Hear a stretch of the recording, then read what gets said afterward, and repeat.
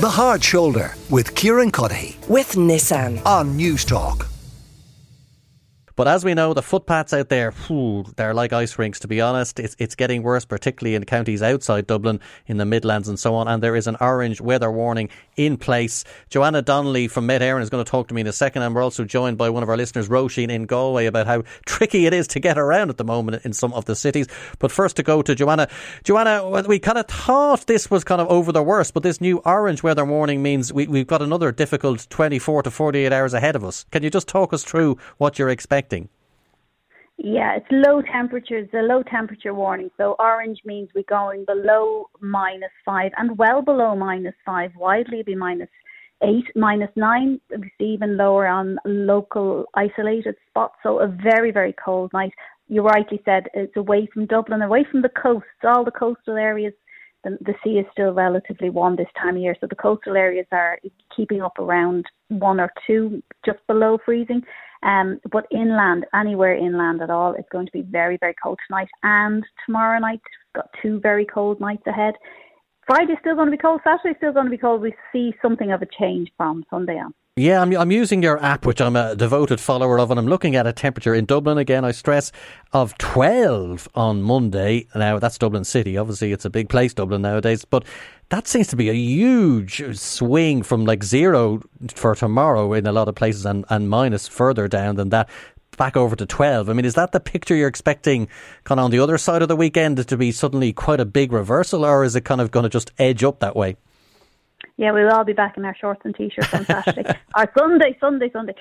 Yeah, there's a southerly wind going to pick up Saturday night. Now, we're not going into the detail on the exact extent of where the... But you can do that here, Joanna. This is your moment. Given away. It's not that it's... when it's still far out, the detail can change. But at the moment, it's still a fairly consistent look that this southerly wind is going to bring... Now, it doesn't come without a cost, of course. It comes with wind and rain, because that's the change of air mass. But yeah, certainly a rise in temperatures, just a much warmer southerly airflow bringing in. It's advecting in warmer air there for later on for Sunday and into Monday. It's actually going to get cold again after that, but not quite as cold as what we're looking at the moment.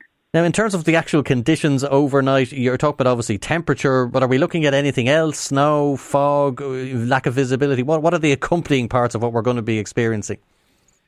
Tonight, no. Tonight, there's still a little bit of a gradient on the breeze, so we're not expecting fog tonight, but tomorrow night we are. Tonight we might see a few showers on the coasts. Now, when the shower comes in off the sea, it's still falling over relatively mild sea, so on the coast it's into just rain, but when it moves slightly inland, that's when you see it turning into sleet and snow. So there is the risk of some sleet and snow from the showers. They're mostly in the west or in the north and northwest. But otherwise, much of the country is going to stay dry. And where it's dry, of course, the footpaths stay dry. Still risky. It stretches around, though, because there's runoff and places near water. There's going to get, deposits of dew, and they're slippy as well. So, look, just to be on the safe side, take care wherever you're out. Tomorrow night, Thursday night, the gradient drops off. That means the wind's gone, and then we can see fog forming. And because it's sub-zero, there'll be freezing fog again, and that's even more trickery.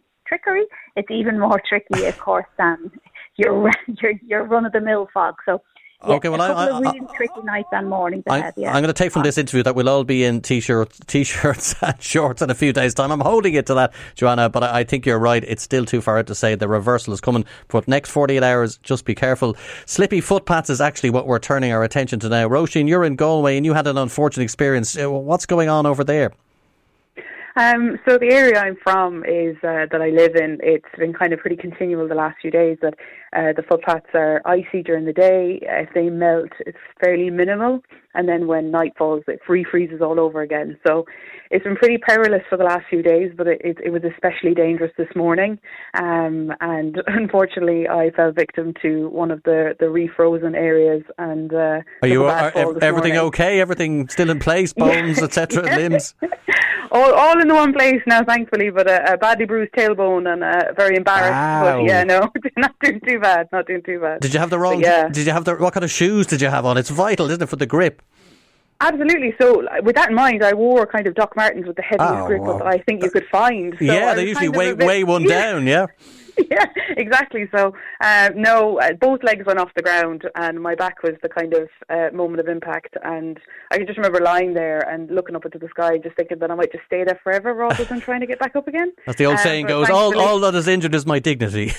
Exactly. But no, I'm very lucky. Like I'm young and fit and healthy. But if I was older or if I was more vulnerable or disabled, I don't think the same outcome would have been the same. That I would have just been a bit shook and embarrassed. But no, definitely very dangerous and slippy. Yeah, the problem is, of course, just the sheer amount of grit that's available to local authorities. They're obviously going to prioritise main primary routes, and that is the issue. There's only so much to go around. So obviously in Galway they didn't get to that part. We did ask Galway City Council for a response. They haven't got back to us as of now, but hopefully you'll be able to navigate around over the next few days. I mean, you've kind of been warned, I suppose, where you put your foot from now on.